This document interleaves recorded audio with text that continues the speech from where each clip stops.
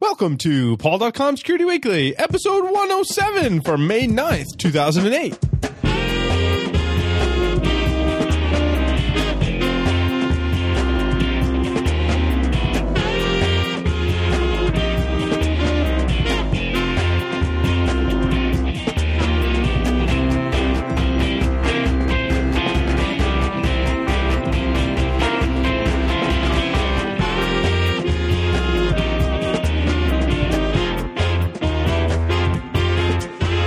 This episode is sponsored by Core Security Technologies, helping you penetrate your network. Rock out with your exploit out because the new client-side modules rock. Listen to this podcast and qualify to receive a 10% discount on Core Impact, the world's best penetration testing tool. We are also sponsored by Tenable Network Security. Tenable is the developer of enterprise vulnerability, compliance, and log management software, but most notably, the creators of Nessus, the world's best vulnerability scanner. Tenable Security Center extends the power of Nessus through reporting, remediation workflow, IDS event correlation, and much more. Tenable also offers a direct feed subscription for immediate access to new Nessus plugins and compliance checks. Tenable, unified security monitoring.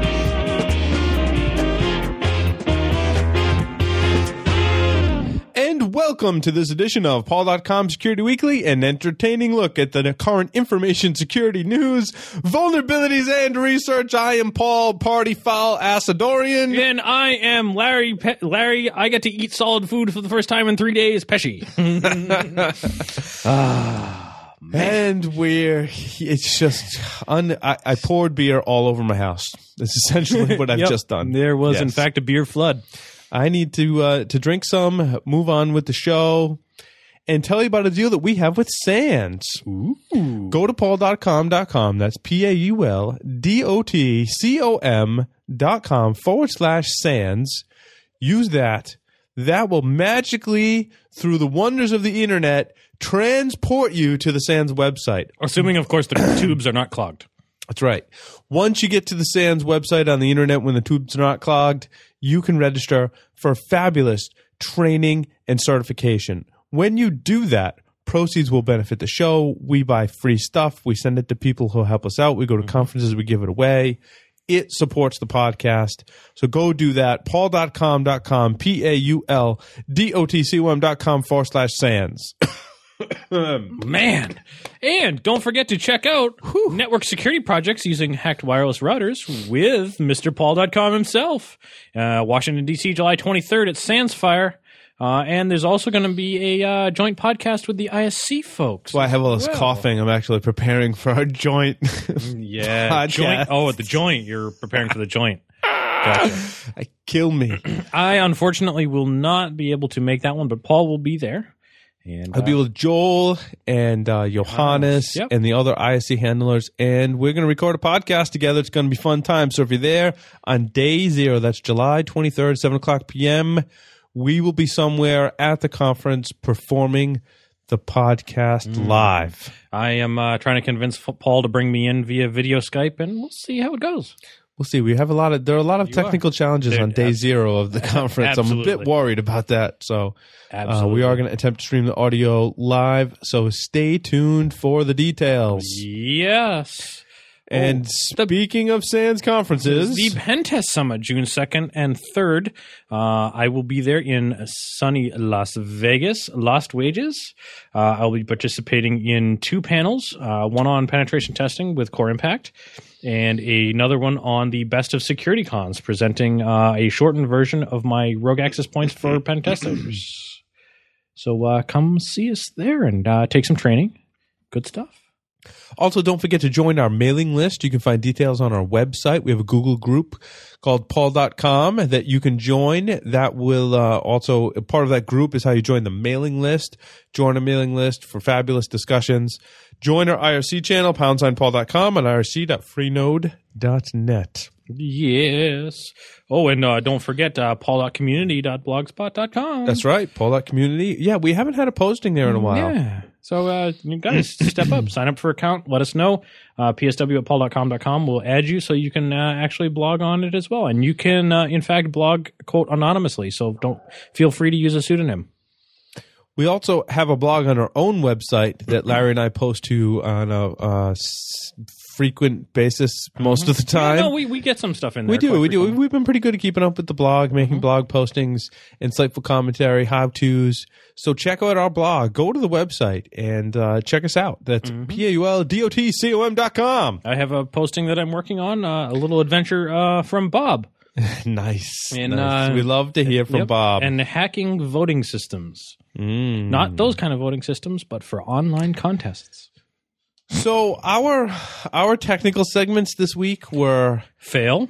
technically challenged, but Fail. Larry and I collectively decided today that we would talk about them anyway and talk about where we kind of failed. So this week's technical segment is more about not so much nitty-gritty technical details about how you do X, Y, and Z, but maybe about how we tried to do X, Y, and Z and weren't so successful. We did have one success this week, which we will talk about. Yes. Which builds on a previous technical segment. Yep. And this sort of just goes to show that, it won't always turn up roses.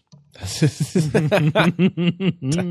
have nothing more to add to that. So There shall we it do is. it? Yeah. A breast pump. You gotta love the 80s cock rock. It's good stuff. Oh my god, man. Like, how often do you get Friggin' marbles in a shopping bag.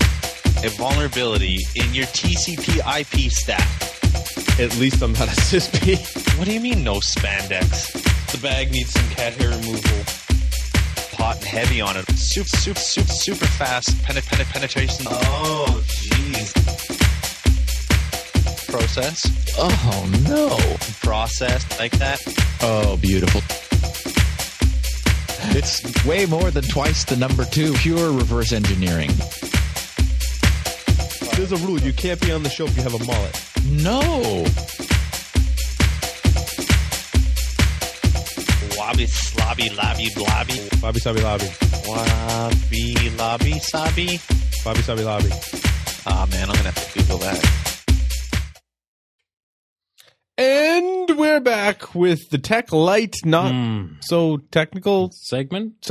maybe? So, yeah. And Let's get started and talk about VM Awesome. Yeah, and you know what? I got to tell you, it's going to be really hard because I'm, quote, under doctor's orders not to smile. Are you serious? Yeah, this is going to be difficult. It's not That's so like bad a now. Doctor telling you not to burp or fart. Masturbate. What? See, there we go. Oh, Okay, boy. so we're going to start this. Speaking of doctor's orders, how about VM Awesome? Welcome to our Tech Light segment for this week. Oh, man. Let's start about talking about VM Awesome. Right, because we got a bunch of feedback when we talked about some stuff for small businesses and sort of the topic of our pilot of Paul.com security conversations. We got a lot of feedback that a lot of people were using Awesome, OSSIM, which may or may not be awesome. I said awesome, not so awesome. Awesome. You're right. Something like that. So we decided, hey, you know what? We have to check this out. We've heard from a bunch of folks that said they're using it.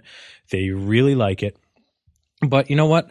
Maybe we also heard about VM Awesome. For those folks that don't necessarily have the hardware or the wherewithal to go out and build their own system, they provide a VM appliance with Awesome already installed. So what is a VM appliance, Larry? So it's a pre-configured VMware image that you can download for free because it all contains all open source and or free products. You download it, extract it, and fire it up in your VM. It's a great way to test it out. I mean, on any Linux system, it's pretty easy. What I did was I have a test system at work, and I set up a VMware server for Linux, which is a free download. I set that up on Debian, and I downloaded the VM Awesome via a torrent file. I don't remember which version. You said there was some right. something there that you couldn't get one of the versions. Right. So the latest version of VM Awesome, it's 0704, I believe. They have advertised on their website. You download the torrent, you fire it up on your torrent client, and there's nobody seeding it. At least that was my experience. Now, see, mine went fine. Which BitTorrent client did you use, Larry? Transmit. On OS 10? Transmission. Yeah. On OS 10? Yes. I used BitRocket. BitRocket on OS 10. I liked that one because it kind of sounded like Pocket Rocket. You use that on OS 10. And that is on OS 10. It's called BitRocket. I downloaded BitRocket. Fabulous. I was getting like 200 or 300K a second. Wow. Yeah. So now I went and searched like BT Junkie or whatever for VM Awesome. And I searched the internet for it. I found another torrent for the previous version. That was seeded and I downloaded that in about 15 minutes. So, yeah. Interesting. So I wasn't able to get the latest one. In fact, my BitTorrent client transmission is still waiting for seeders for that. And that came from the official VM Awesome torrent tracker. So, in any case, we got one. what did you think of VM Awesome or Awesome or what are we talking about? We're talking about Awesome. So open source SIM security information manager or SEM security event manager. Right. This is an IM, so it's a information manager. So basically, it takes Snort. Like RRD tool type network graphs, NTOP, P0F, Nmap, Nessus is in there, and it lets you run all those tools, schedule all those tools, and through a web gives interface. you an interface to do analysis and correlation. Yes, it's got a lot going on. Right. I think someone I was talking to, I think it was Craigus in the IRC channel, said that to really truly become like familiar with Awesome and make it work for you, you got to spend like a week with it. Yeah, so that's some fairly considerable care and feeding. Yeah, and honestly, I didn't have enough. I didn't have enough time. And I'm sure you didn't either. To devote to actually figuring out and making it work. I think that, and I still maintain this: if you're one of those small, medium-sized business companies, you might want to take the time or consider taking the time. To configure and figure it out, because it gives you so much functionality for free. It does. I mean, to go buy all the functionality that this does is very, very expensive. So it may be worth your while to spend the time.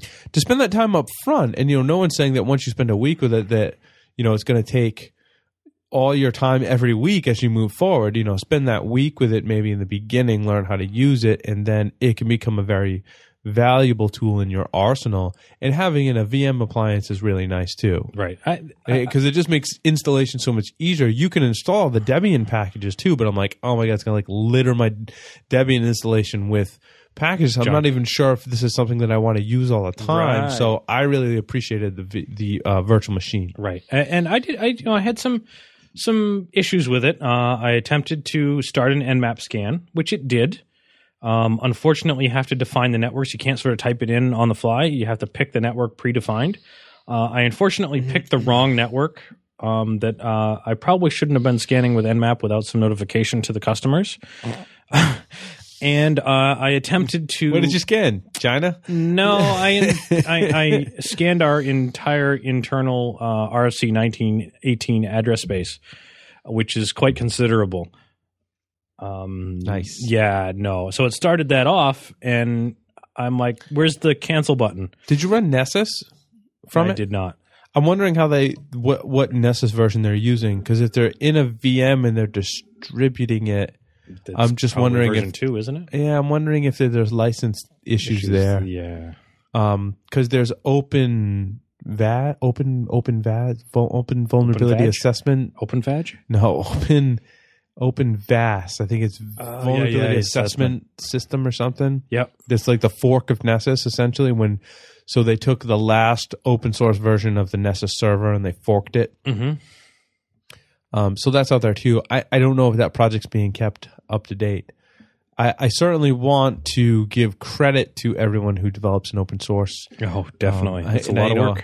I do know that a lot of people who develop open source software listen to the show, and they frequently write in once we talk about their products. So right, and yeah. So I like to give my honest opinion, but I like to also give credit to those working in open source and give back. If you find a bug, if you can improve open source software in some way, by all means do it. And if you're evaluating Awesome and you see room for improvement, go in, jump in. If you got the skills, talents, or time to put into it, bandwidth, by all means, go for it. Yep. So that being said, Awesome has a lot of value.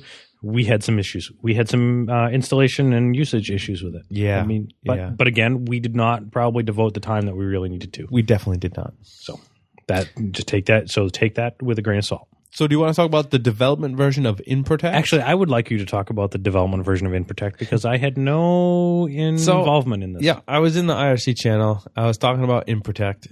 Lo and behold, one of the members of our wonderful IRC community that you can get to, poundsignpaul.com, IRC.freenode.net, is one of the developers for InProtect. So I'm like, really? I'm like, we need to talk. Because I downloaded one of the newer releases a few months ago, and I had some issues with the installation. And he recognized those issues and said, yes, I understand these issues, and I understand that we had bugs. Get the development version of InProtect and install and configure it. And I did that. I had to install a lot of stuff and do a lot of configuration in Debian.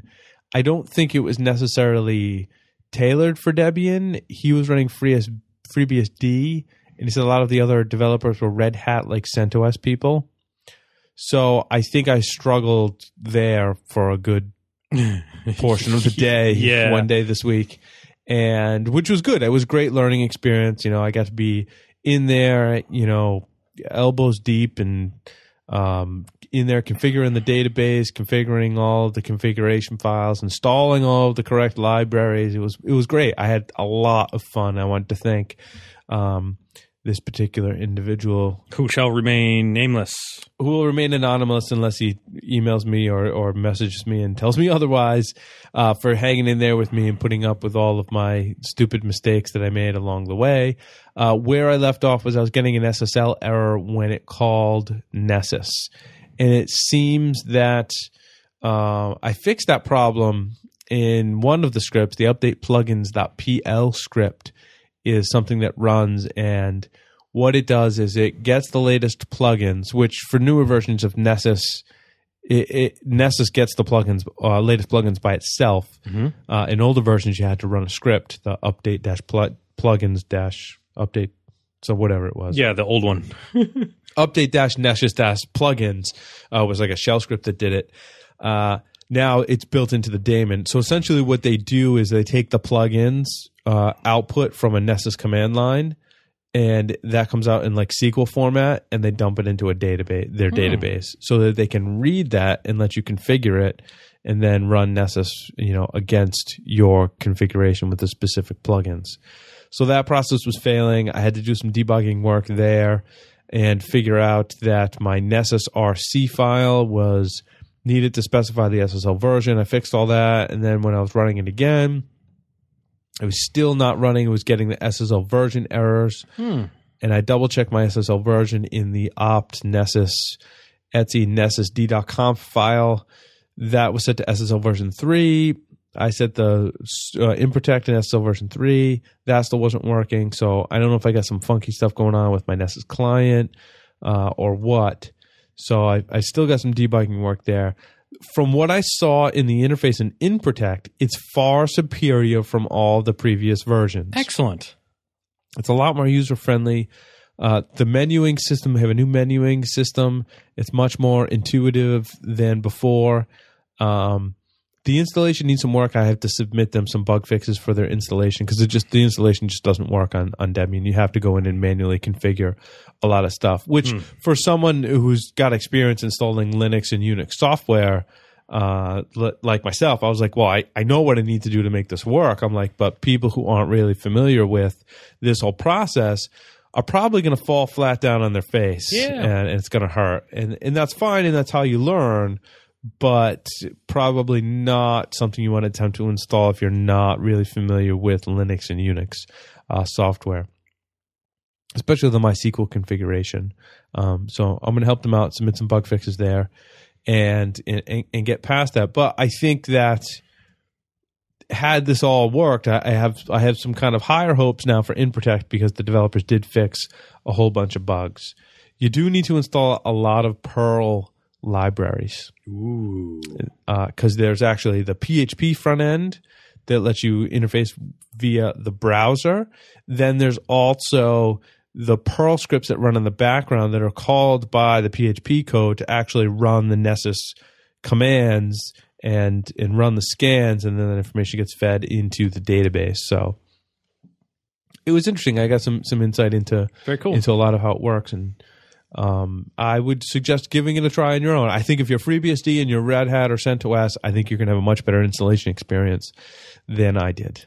Yeah. I would love to see a virtual machine. He said that they're working on it. They do have those Nessus server issues. What I'd almost like to see is package everything up in some kind of VM and then make the person just install Nessus manually. Or create a script that you execute when you first start it up that will install Nessus for you. No, I can't do that. Oh, you can't? Because to download Nessus, you have to go to the website. Oh, you have right, to accept the accessible use policy. You have Yeah, to yeah, register yeah. and then download it. And that's fine. Go do that and then just install it on whatever distribution you're distributing. It's not that hard. I mean, it's like one command to install Nessus on, Debian. And I think that would be of great value. Yeah, definitely. Because really all I want from it is the web interface. I like playing around in the back end, so to speak. On the command line, in the database, in the code and the configuration. That's cool and all. But when you go look like I am to roll it out to 20 people, you don't want to have to go do that for everyone. Yeah, you don't want to have to go support that whole thing. You want them to just be able to hit their nice, pretty, easy GUI and go on with life. So I think a VM would be a good idea. And he did say that they are working on it. So to talk about some more on the intrusion detection side, we tested the new version of Anvil in a previous. We were looking at version 4, weren't we? We Not version were. 3. Version Excellent, 4 excellent. Came out a couple of weeks ago. The last time we talked about Anvil, I think it was like the day after we talked about it, or like that week. They went from version 3 to version 4. Yep. And I had no idea what that meant. Like sometimes that can mean Big things or minimal, bad things? minimal improvement or bug fixes or whatever. And sometimes that can mean major changes. In this case, Major changes. huge freaking major changes, like the entire interface. Now it uses Flash, which I was kind of like, Twitchy would have a conniption. yeah, I'm not quite thrilled about the whole Flash thing. However, Yeah. functionality wise, it's not so bad. Yeah. There's some issues, being able to copy and paste and stuff from Flash and Yeah, Those there types of are things. usability, and so when you load the Anvil 4 interface, it works really, really well. Like the database setup, the installation's great. It's written in a lot of PHP code in there. I had to install some PHP libraries correct to get that working. What was it that I did? I had to install. GD. Yeah, PHP GD was in there, and the standard PHP. PHP MySQL. PHP Live, PHP MySQL, because it has to interact with the database. It doesn't necessarily, the installation instructions aren't complete yet for this new version. It doesn't actually tell you that. So I just kind of was like, well, it needs to create a database and it's written in PHP. So it's going to need PHP 5 MySQL as it is in Debian. So I installed those packages. Yep. So that was all pretty smooth. I got the installation worked out, and it loads this really cool interface. You can like load different backgrounds, and it loads in a browser, but you can load a different background. You can have multiple windows open at one time. So it comes with this little window manager and this menu system. I think the window manager and the menu system was Flash, and the PHP code must have been what was interfacing with the inside database. yep. The things that were kind of quirky about the interface was you couldn't resize the windows. Bad. So like if you go to the live event monitor and it lists all the events as they're happening, like So you you can't get- you make get, that like- window bigger. Right. You get like 30 events and that's it. Right. And the other annoying thing was a lot of the windows. So what was really neat was like as events came up in the live event window, you could double click on them and it would pop up a screen. It would tell you the snort signature, source port, destination port, all of that information, and the full packet contents right. right in that window. That was cool. I really, That was really really liked nice. how easy it was to get to the full packet contents because that's where the juicy stuff is most of the time. So working with that was good. I like that feature. But if you go to copy and paste from any of those windows, like Yeah, if you it's just just wanted kinda the weird. source address and you didn't necessarily want the payload, it was really kind of quirky. Yeah. But one of the nice features to flip back to the positive was it had this search field down the bottom. Which may or may not work as we expect. Yeah, but- sometimes we type stuff in the search field that we thought should work and didn't.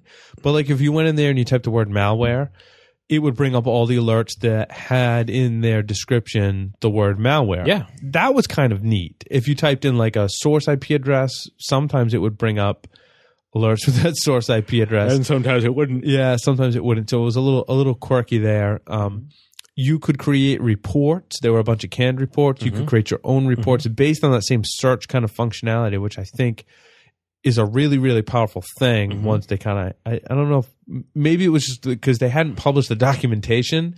So Larry and I were just kind of like, what's that do? Right. What's that do? Right. And one of the other things that we played with was some email alerting, which we did not get successfully working, but it was really, really powerful.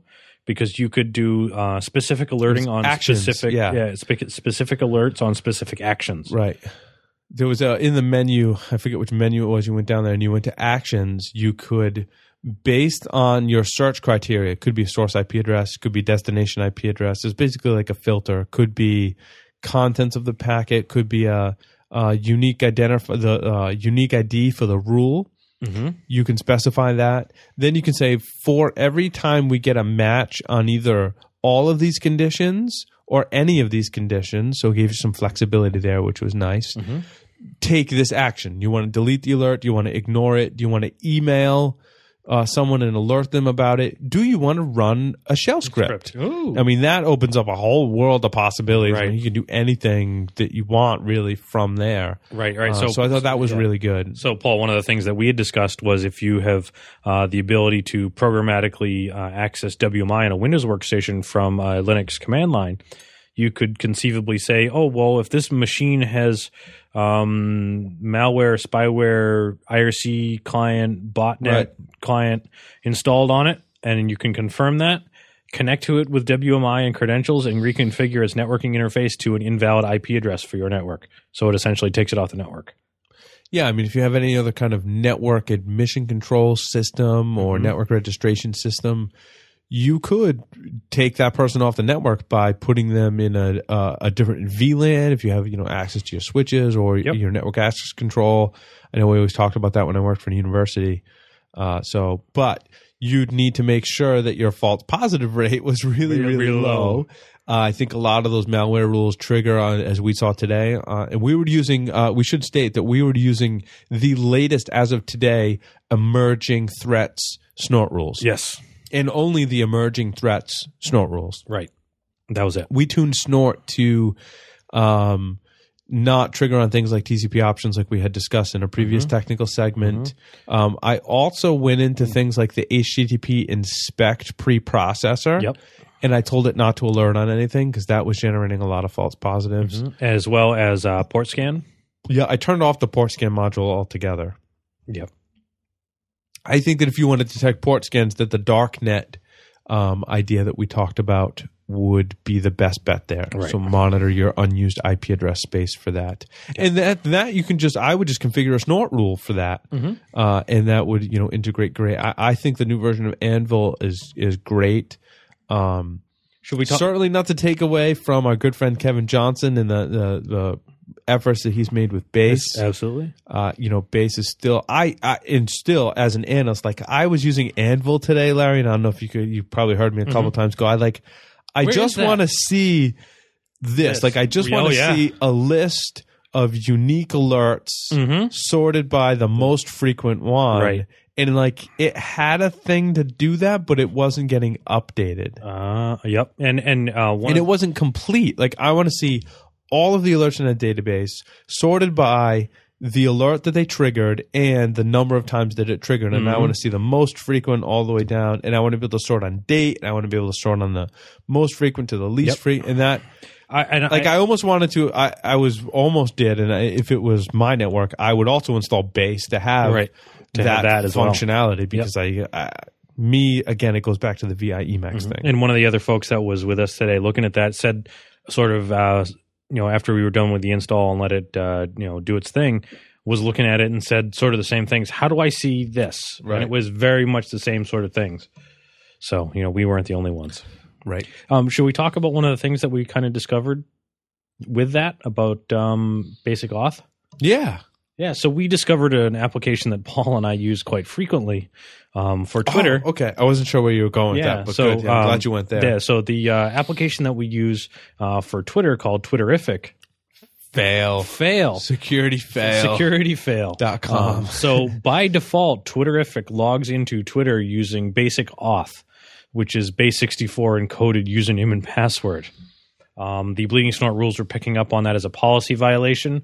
Paul grabbed the base64 encoded username and password out of the stream. Base64 decoded it, and lo and behold, decoded his own username and password for Twitter. I was being all sneaky and evil about it because I thought it was Larry's. Yeah. But it was really mine. I'm like, oh, crap. Which at the point I was sitting at the Twitter change your password page. But it wasn't. It wasn't mine. And you Twittered the Twitterrific people. Yep. And I have yet to hear from the Twitterrific people. But you heard from someone else. I did. And he said that they were asked that before, and they said it's too much overhead for Twitterrific. To be SSL. Right. Encrypted. Right. But there is a way that you can change it. He sent me the commands via direct message, and I have yet to test it. The command, really? Like command line commands? Yeah, it's a command line option command. It's interesting. So they just make it hard for you to enable SSL so that everyone doesn't do it? Yeah, pretty much. We will publish those commands, actually. Yep, it came from Lee Hinman. Thank you, Lee. So those were our respective adventures in intrusion detection and vulnerability management software. It's a hot topic right now for especially myself and Larry for some initiatives that I have going on. So I've just been, testing different things, keeping an open mind, trying to, define my requirements, define what it is I want from all the software, see what's the most user-friendly, easy to set up and deploy. So we just like to share that with our listeners, and that was this week's segment on that. Maybe next week we'll have more information, or, we may just transition to, straight how to use this particular pen testing tool, like maybe some metadata stuff. Yeah. And I actually have that command if we'd like it. We'll put it in the wiki as well. Okay. But here it is. It is default space right. So default space right space com.iconfactory.twitterrific with a capital T space protocol dash string in quotes HTTPS://. He talk about convoluted. He said whack. Yeah. So with that, we'll cut to a short commercial break and come back with the stories for this week. It is so exciting, I can smell it. Give us the juicy stuff. I mean, there was a lot of higher math, which I just don't get. How much did you have to drink? You're right, Larry?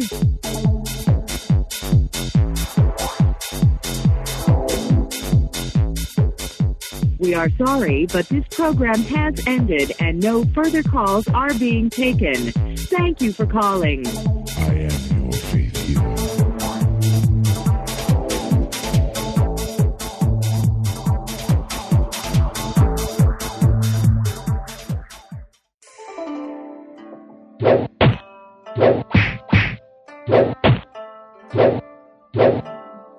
Grasshopper, you need more practice. Master, I don't understand. I practice all day. My NRAP routine is powerful. I can execute Metasploit frameworks with lightning speed, and I've even mastered kernel hacking.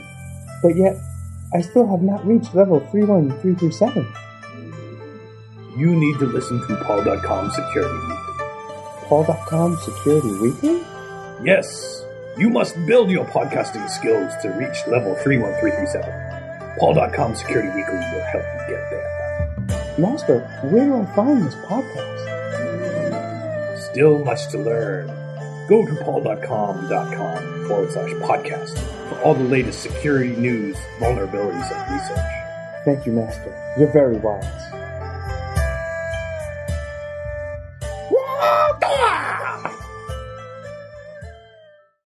And we're back with the stories for this week. Here's Johnny. And we're here to talk about GNU Citizen creates the House of Hackers. I got to go on there and add some more friends. I do. I just signed up and haven't done much with it since. It's a very neat little concept it that is. PDP and the folks from GNU Citizen came up with. And it made some headlines this week. Heisa Security picked it up.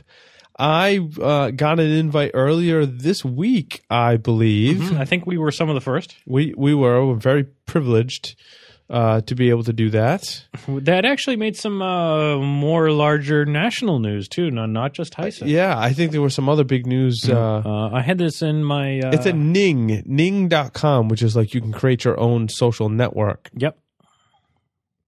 And the goal of it is for a bunch of hackers to collaborate on a social network. And from what I understand, PDP wants this to be able to be like create groups within this social network to work on penetration testing and actually solicit for work via this medium so that companies or organizations or whoever can come here and say, I need a penetration test, and we're kind of this resource for hacking. It could be finding vulnerabilities in a device, in an application, or whatever penetration testing or security services that are offered. Quote, hire a hacker, as it were. I think it's a great idea. Yep. There's lots of hackers on here now.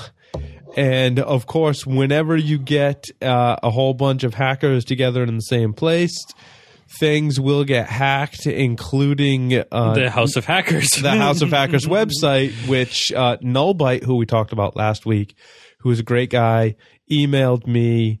I exchanged some emails with him this week. I wanted to give him props, so to speak. He puts out some fantastic articles that we've talked about.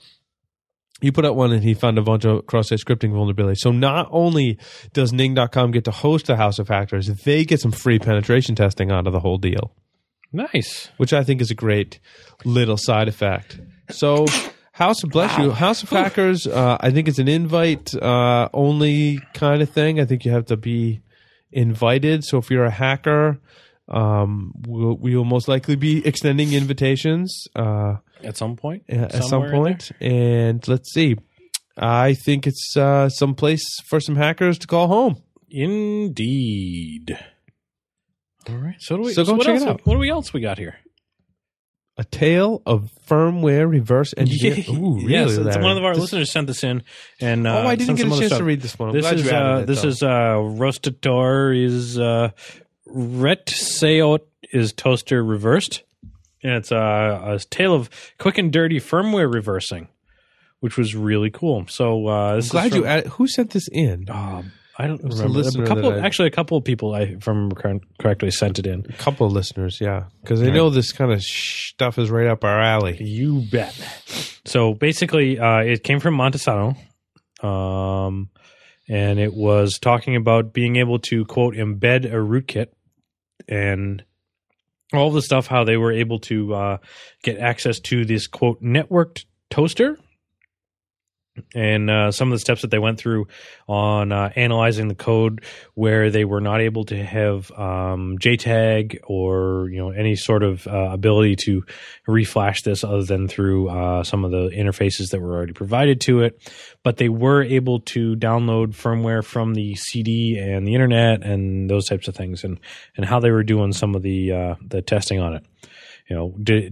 It looked like it may have had some checksums in some areas to see if the firmware had been modified. It apparently had not. It looks like they ran it through IDA Pro as well. Yep. One of the first things they did was the wonderful strings application. That's one of the best reverse engineering tools in your arsenal, and you can see it even came before IDA Pro. Right. So it's free. It's like, why not? You never know what you're going to find. Yep. I think the article could have been about half as long had you just done a strings on it and found the password for the device embedded in there and logged in and been able to reconfigure it. Right. But yeah, unless you're actually testing the security of the device. But a lot of times I've found that if you can get a hold of the actual firmware file, the password is just embedded in clear text right in it. It's not even base64 encoded like we talked about before. Right. Now, but their definite intent was to be able to modify the firmware, find out where to modify it to be able to include, quote, a rootkit. So it wasn't That is necessary a to much be able more- to log into it. Yeah, that's a much more noble goal. So yeah, strings on this one definitely turned up. They did it with the -T space X option. So you get the very hex nice. offsets where the strings are found. And the first thing that popped up was a big old VxWorks development system banner in ASCII. Yeah, like you Go said, figure. you think it's running VxWorks? You think it might be. Nice. WRT54G5 and 6 Yep. run VxWorks. Very, very certainly do. popular. They sold a lot of those particular models. But now, some of the, just to kind of transition, I didn't know if you had anything more on the story, Larry. No, I think that's it. I highly suggest going and reading the article. It's very detailed, and it was absolutely awesome. Just blew my mind and was like, oh, well, yeah. I mean, because I don't get into some of the IDA Pro stuff, and I was really impressed as to some of the things that I need to be looking for if I start going down that road. So, there's a WRT54G2. Is that it? There are newer versions Yes, of the WRT54G. and they suck. Yeah, because they don't have as much RAM and flash. I thought it was one of those new future. Do they have an? Are you spilling more beer on my rug? I thought it was one of those new futuristic looking ones that don't have any antennas on it. Oh, yeah, it might be. I think one of those actually branded WRT54G now. I haven't been paying too much attention to it lately. I looked at Best Buy and didn't see anything interesting on the shelf. Someone emailed us about a G2 at one point. A WRT54G2, and that is the futuristic looking one. Oh, yeah. Yeah. You know what? I did see those on the shelf. Yeah, it looks like if it would to hover, you would report it as an alien spacecraft. It's got no external antennas. And if it had wheels, it would run around your floor vacuuming up stuff like your iRobot. It does kind of look like an iRobot. It does only have 2 megs of flash, which makes it not so good. Attractive. Not impossible, certainly. I think that DD-Word Micro OpenWrt kind of draws that line. DD-Wrt doesn't mind making itself run on 2 megs of flash, and there are lots of devices with 2 megs of flash that you could put a perfectly good and usable operating system on. You bet. But much better to have at least 4 megs of flash, because then you can do something really useful with it. And it depends on your usage. I think if it's a very special purpose built device, which is the definition of an embedded device, 2 megs of flash, you might be able to cram one piece of functionality in it. And I think what a lot of users are looking for in some of the embedded devices today is it for it to be a network switch, a firewall, a wireless access point, and a VPN concentrator, and all this functionality. And you just can't get that functionality in 2 megs of flash. But if you wanted to run something that, hey, was just an access point, you could do that in 2 megs of flash without a problem. So, don't discount 2 megs of flash. Absolutely. Thank you, Larry. Yes. I like that we progressed to the point where you can just, know what I'm talking about before I even say it. And this device does run VxWorks to tie into our story. And Wikipedia is reporting that it is not compatible with any third-party firmware yet. Being the operative word. But it is a Broadcom, a newer chip, a 5354 KFBG in the WRT54G2 router. Crappy. So maybe someone will hack it. Bad. Would be kind of neat, I think, to have. I think to go back to the original purpose of hacking, it would be kind of neat to have control over your device. That you go to the store, you pay the $39, $49, $59 for. I want access to it. I want to be able to change whatever I can change on the device. I don't want to be limited to what the manufacturer is telling me, because that's just the kind of the hackers that we are. You know what I'm saying? Yes. You know what I'm saying? Do. Speaking of hackers, they're hacking databases because they now represent the low-hanging fruit. And I will say they not only are the low-hanging fruit, they are also potentially the, quote, keys to the kingdom. Yeah, hosting some of the most sensitive information for the organization. Now, this article is a bit sensational. The first part of the article basically is the sky is falling view of database security, which is kind of interesting. But the other problem that I have with the story is that they don't offer much in the way of evidence that this is happening. they open up the article and they say database security is a dismal area of our encompassing IT security architecture. And I'm like, well, okay. And then they go on and they talk about ways to hack into databases, but they never present evidence that databases actually pose this problem. Like there's no statistic in there about number of databases hacked or anything to really truly back up what they're saying. Now, I can offer some of that in my limited experience because I know several organizations that I've talked to who said, oh, well, we don't hardly ever apply database patches because they just break things and we don't have enough cycles to be able to apply all these patches coming out like from Oracle. And I'm like, well, that's interesting. Why wouldn't you do that? I don't quite understand that. And then, not only do they not apply the patches to the database, but I've seen a lot of them that don't change the default password. And this, firsthand experience on penetration testing. Try the default passwords. And also, I've seen on penetration tests, backups of databases. I've talked about this before, laying around, and me not even have to necessarily hack into the database, but maybe that database exists somewhere else for me to download. And it's just like this general lack of awareness about database security. And there are some really smart people doing research into how to hack into databases. I think, despite the lack of evidence in this article, that there's certainly a target by attackers. I mean, look at the recent SQL injection attacks that were happening in the past couple of weeks. Certainly underscores that these are targeted by attackers because, as you said, Larry, they contain the juicy information. They contain the proprietary or sensitive information that goes along with an organization. They contain the social security numbers, the credit card numbers, all of the information that attackers are going to use to make money. So why would they not target these databases? Now, what I don't understand is it seems like databases are falling in the same category of embedded devices, and that if it's not a server or a desktop or some kind of network security device, it doesn't get any attention, it doesn't get funding, it doesn't get expertise, it doesn't get implemented in a lot of organizations. That means it also didn't get any security.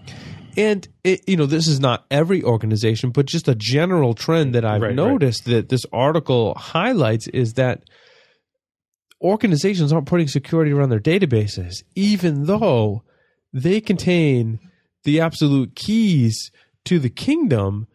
And what I find just fascinating is that if you go to any company, university, healthcare provider, whatever industry that you're in, and you ask them, you say, hey, do you have a network firewall? And they're like, oh, yeah. Oh, yeah, we got 2 of those. We got firewalls. We just spent $60,000 on our firewalls. We've got a dedicated engineer, network or security engineer, and much of his job or her job is locking down these firewalls. And, we got all that. And I'm like, okay. You got databases? Yeah. You got databases? And I'm like, yeah, we got databases. You got any security processes? Wait. No, we spent hundreds of thousands of dollars to buy the latest and greatest database technology, whether it be Microsoft SQL, Oracle, MySQL, you name it. You got any security around that? No. What do you mean? What do you mean? That's funny that we both said the same thing. What do you mean? What do you mean security around our databases? We've got a guy that that administers the database, right? But they're not secure. But what do you mean like secure? He puts passwords on them. So maybe this is why attackers are focusing on this, because they're realizing that keys to the kingdom exist in the database, and people aren't paying attention to database security. Same thing with embedded devices. Maybe keys to the kingdom isn't quite the right word. Maybe kingdom is the right word. I think it's more information that can yield profit. Yeah, really, is what it boils down to. That may be considered the kingdom, because your username, your password, your access would be the quote keys to that kingdom, right? And this is in fact the quote kingdom. And here's the thing, though. Once an attacker gains access to a system, either through an open port in the firewall, such as through maybe a web application or a client-side attack, that once an attacker does that, since there's no security around the database at that point, that access to all of that information is typically gained with some ease. And this is one of the problems that, we have in many of our security architectures that needs to be fixed. It's not an easy fix. I'm not saying it's easy to implement database security, but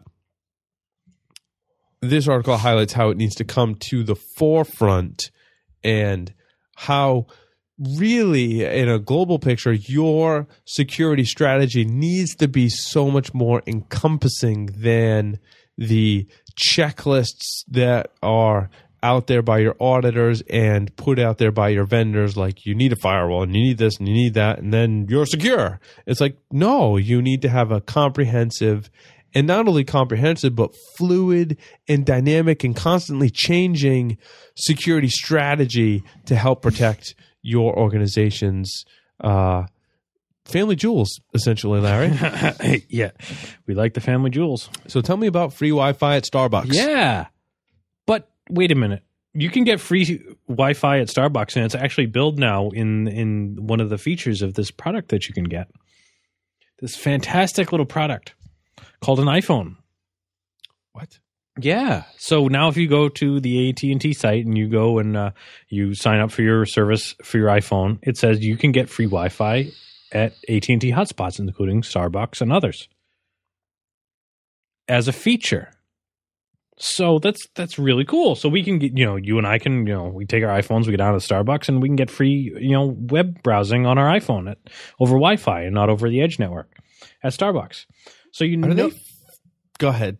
I know where you're going. No. So you know how they're controlling that? Wait. Oh, Wait for Mr. it. Mr. Carter. How are they in fact controlling it, Paul? User agent. You bet. Yes. So if your user agent as a mobile Safari user shows up at their captive portal, they say, go ahead, go straight on through. You don't need to log in. You don't need to pay. Oh, that's all. Really? That's at all Starbucks now? Oh, I'm so happy. I'm going to Starbucks tomorrow. So did I say that out loud? Use Firefox to get my quintuple nipple venti something freaking latte. Soy no whip. Soy wah, wah. mocha something. Right. So if you want to use the web while at Starbucks, use the Firefox user agent switcher to set your user agent to mobile Safari. And get free web browsing. Woohoo! I love it. And this is sort of one of the things that we talked about sort of placing the quote authentication and the quote keys in the hands of the user, because when you provide those keys to the user, they can modify them as they see fit. Yep. Without your control, and you cannot verify that whether or not they've been used. Defense here. Really, no matter what you do. Filtering a MAC address user Change agent. my MAC address. Yeah, it's going to be able to be subverted by anyone with even some of the most basic computer security skills. Right. Or even someone who's really savvy with computers. Really, any geek is going to be able to bypass that. Yeah. Now, honestly, I could probably send my mom with a laptop reconfigured that she would have to change the user agent to Starbucks, and she could probably do that. You can definitely train people to do that too. Yeah, you bet. So releasing snippets of binary analysis, believe it or not, is still responsible disclosure despite popular belief. Core came under some scrutiny recently because they found a vulnerability back in January of this year or something like that in a particular software product. In their disclosure, which we've talked about on the show, is always responsible. It is the model for responsible disclosure. They released some binary analysis that showed just a snippet of code. And the technical details are all in this blog post, but essentially what it was like a generic binary analysis with comments of a particular generic function. No indication like someone could just take that and go code an exploit immediately from it. But yet they still came under fire. And I think that, when you disclose a vulnerability, you're always going to have information being disclosed that could lead to some kind of, information gathering that could then lead to someone developing the exploit for it. Yeah, I'm looking at I mean, this. I'm- even just you coming out and saying software XYZ has a vulnerability, that's going to make attackers go download version X of software XYZ and go, okay, there's a bug in here somewhere. I know it. And if, they're fairly skilled in some way to find vulnerabilities and run exploits for it, they're going to find that rather quickly. Mm-hmm. And, so, I mean, does it really matter, like, how much information that you're giving them? Maybe. I mean, you don't want to tell them exactly. You don't want to. So here's the lines of delineation. I say that there's a vulnerability in software XYZ version X versus releasing the exploit. Everything else is going to fall in between that.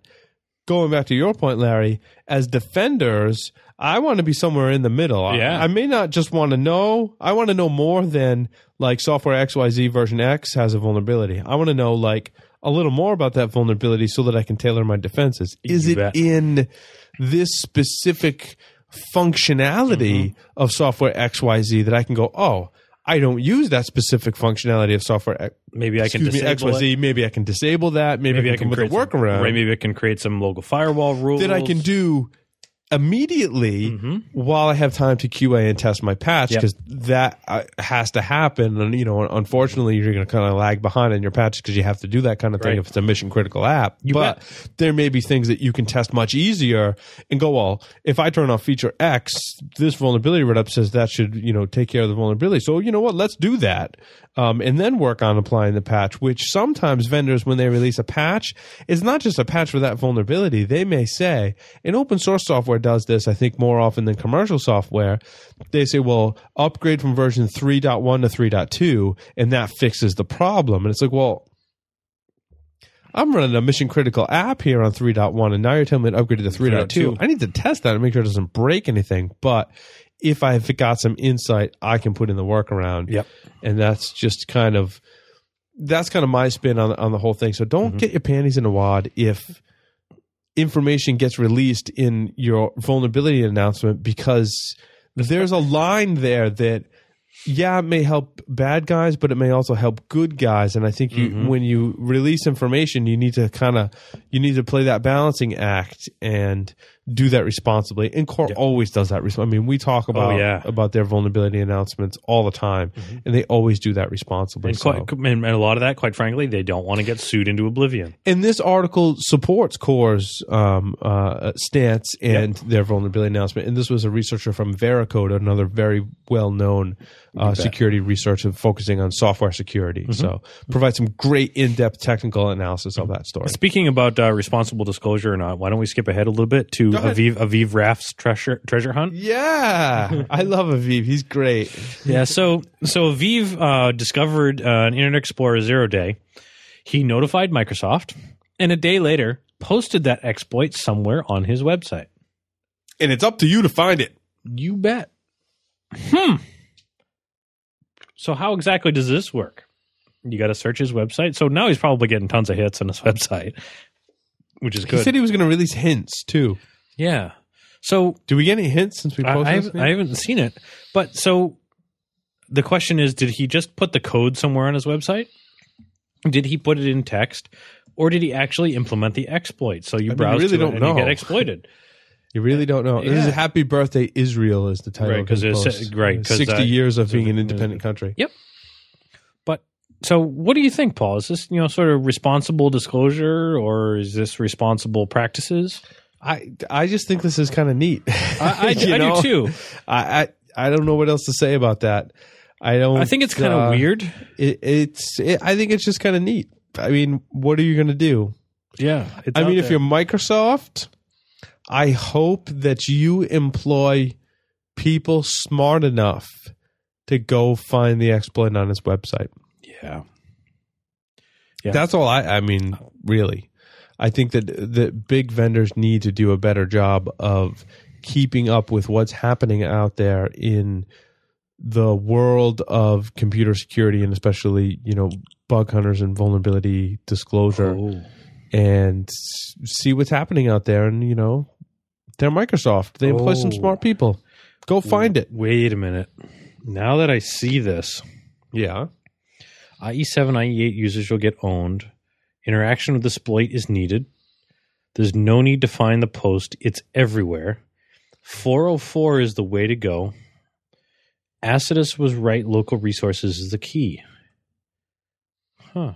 Yeah, it's like a riddle. Yeah. It's like a riddle. Now I'm really don't give a crap whether it's responsible or not. I'm intrigued. That's why I said it's kind of neat. Like, yeah. you kind of like, well, you didn't tell the vendor about it, but you didn't tell the world about it because people still had to be smart enough to find it on your website. So it's kind of, I think it's kind of neat.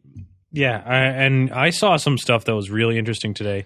He says that some of you guys are out there are already in the right direction. Some are not. I've added 2 more clues. Mm-hmm. And one of the things that Aviv is apparently partial to is cross-site scripting. And I saw something very interesting about cross-site scripting and browsers and versions of Apache today. So involving 404 file not found. So I'm gonna read from the website i-hacked.com. Please do. I'm gonna read the words of Deviant Allman. That's the one. Deviant Allman, yeah. Deviant is the one that appears in Shmoocon. You bet, and amongst others. Yeah, he's very good at lock picking. So he writes, picture this. You spot a key ring laying on a desk.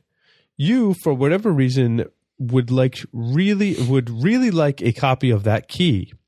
Your ninja-like reflexes kick in as you fling a quarter out of your pocket next to the key. Slyly, you use nothing more than a cell phone camera to quickly snap a picture of these items. Nobody notices this because you're a ninja. However, there are plenty of ways for normals to make that action next to unnoticeable. Even leaving the quarter there afterwards may not raise much suspicion. Even someone may even pocket that without batting an eye. He then goes on to describe how by taking a picture of a key with a quarter next to it, you can then get the correct, what do you call it? Dimensions and size, aspect ratio to cut out some aluminum, some metal, do some other kind of magic, and make a key that will open the lock. Yeah, that's like taking the picture of the key off of one of the voting machine websites and making a copy from the picture and using it to unlock voting machines. I mean, this can even like be handier than like actually picking the lock. And I mean, people put a lot of faith in the lock, right? Mm-hmm. And I think this was just kind of a cool hack, in my opinion. Could be coupled, use this with penetration testing and couple this physical attack with some attacks against computer systems as well. Yeah, pretty cool. Very interesting article. Mm-hmm. URL encoding via Morse code. I don't see that story. It's up a little bit. Yeah. The Morse code Rickroll. Yeah. URL encoding. How do you do that? So basically, you where is it? You have to. It basically ends up being a cross-site scripting attack, and you're calling a script at another website, that decodes pluses and minuses. And so forth, that you pass to this other script on his website to decode it and then send it back to the user. Well, that's kind of scary. So he takes you to a tiny URL that then takes you to a YouTube video of, oh God, dude, that song was stuck in my head for like 2 weeks straight. Oh man, it's horrible. And of course, I had something that I was doing an investigation at work on some stuff, and I ended up having to spend some time sifting through someone's blog looking for information that they were posting about their job. Yeah, that they shouldn't have been, and every one of the blog posts had "I'm listening now to," and more than once came up, I'm listening now to Rick Astley. Are you serious? I'm serious. Like they were actually listening to him. They were actually listening like on to him. purpose, not because they got rickrolled. Unless they got rickrolled a lot. No. It was coming from like their iTunes or their VLC media player or whatever. And when they did the blog post, it was actually using that interface to their client that grabbed that. Wow. Yeah, it's interesting. Yeah. So Mozilla distributed a whole bunch of code to Vietnamese-speaking people via a language pack that was Trojan. Saigon! Sorry. It's very scary. It came out this week, and they estimate that since February 19th, 17,000 copies of Firefox were downloaded with malicious code. That is a frightening number. And so many of us, like security professionals, for example, use Firefox and are very diligent about patching our systems. Uh-huh. However, how would you detect that malicious code had infected your system? Good question. Mozilla's antivirus software that they were using to scan everything as it gets uploaded to their site for download by the rest of the internet did not detect this particular malware until just recently. Wait a minute. Was it signature based? I don't know. Probably. I mean, it just flat out missed it.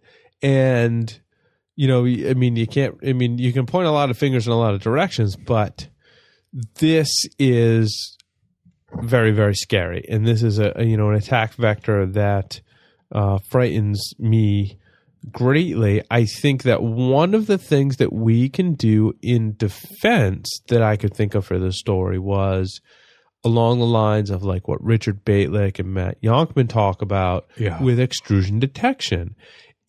It's really hard, especially this is a great example of how it's really hard to prevent this attack from happening. Yes. Antivirus software is not going to pick it up. It's coming from a trusted source from Firefox. It's an application that's widespread that users are going to install. And when that happens, you get owned. And your saving grace in all of this is that you might be able to detect the malware phoning home. If you see your computer connecting to another site out there that you didn't initiate the connection that doesn't look like normal traffic, maybe it's an encrypted connection, maybe it's not. And doesn't matter if you can detect that. And may in fact be known sites that are contacting you can say, or malware. Holy crap, my system is owned. Holy crap, it's a crapple. Holy crap, it's crapple. Holy crap, it's malware. and detect that this is happening. So defensive wise, and a lot of the emerging threats rules that Larry and I were playing with today are extrusion based. They're looking at the user agent string. They're looking at machines talking out, infected with spyware, infected with other kinds of malware. And I think that's a great way to detect them. You bet. Dumpster diving, Larry? Oh man, this story was just. Whew. This story actually, I was thinking about it, and it kind of took my breath away. So. I subscribed to this new blog about some information disclosure type of stuff. And one of the things that they posted that some apparent dumpster divers discovered that a medical facility had disposed of some medical records inside of this dumpster. And they were in the dumpster finding these medical records and, oh my, maybe I should report this. But they found something worse. Worse? Yeah. They found the illegally disposed of remnants from abortions along with those medical records. Oh. Yeah, and I like dumpster diving and all, but the worst I usually find is dirty diapers and coffee grounds. Oh. So they had to report them. Oh my God, yeah. Oh, not only just the documents, but And this was people doing it legitimately with permission? Oh, no. Dumpster diving? Probably. I don't know. Probably not. But still, improper, illegal disposal of medical waste. Yeah. Right. The whole abortion political discussion aside. Out the window, yeah. Don't even think about that. I mean, it could have been any medical waste. Exactly. Yeah. Exactly. And not good. No, and my thought on this was, folks or businesses that are doing, one, not only the improper disposal of these types of records, but the improper disposal of medical waste on top of it should be taken out back and summarily shot. Yeah, Larry at paul.com, PALDOTCOM.com for any feedback on that one. relating Yeah, feel free to flame me, but please leave the abortion political discussion out of it. If you're dumpster diving, you just never know what you might find. You My never know what you're suggestion gonna get. is wear rubber gloves. Wear a rubber suit. Wear a rubber suit. And boots. Boots. And clothes. In addition to the rubber gloves and the boots, you want to wear some protective clothing when you're doing the dumpster diving. You bet, because those coffee grounds can also get messy.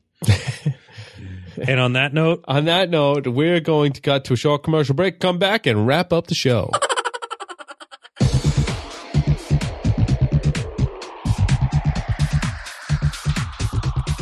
I'm fired.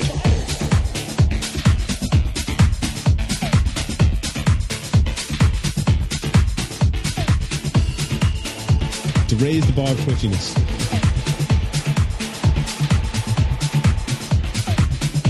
I'm trying to remember. Yes, if you're hot. Joe Lawlin. Hoorah. Joe Lawlin.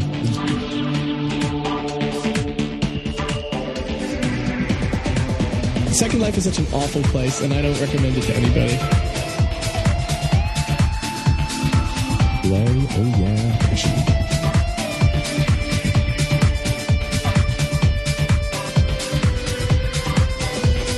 So that's why MySpace exists. For lols. Lols. Basically. Yes.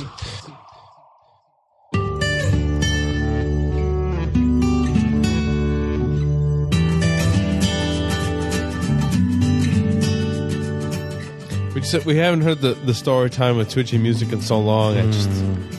I had to hear it. yeah. So next week we can do the story time with Twitchy/Bob, because hopefully by next week I'll have a blog posting on some quote story time with Bob stuff. Hey, guess what, Larry? The Core discount code is Impact BSG, my friend. as in Battlestar Galactica That is correct. for our good friend Mike Yaffe. Our good friend Mike Yaffe and all our friends at Core Security.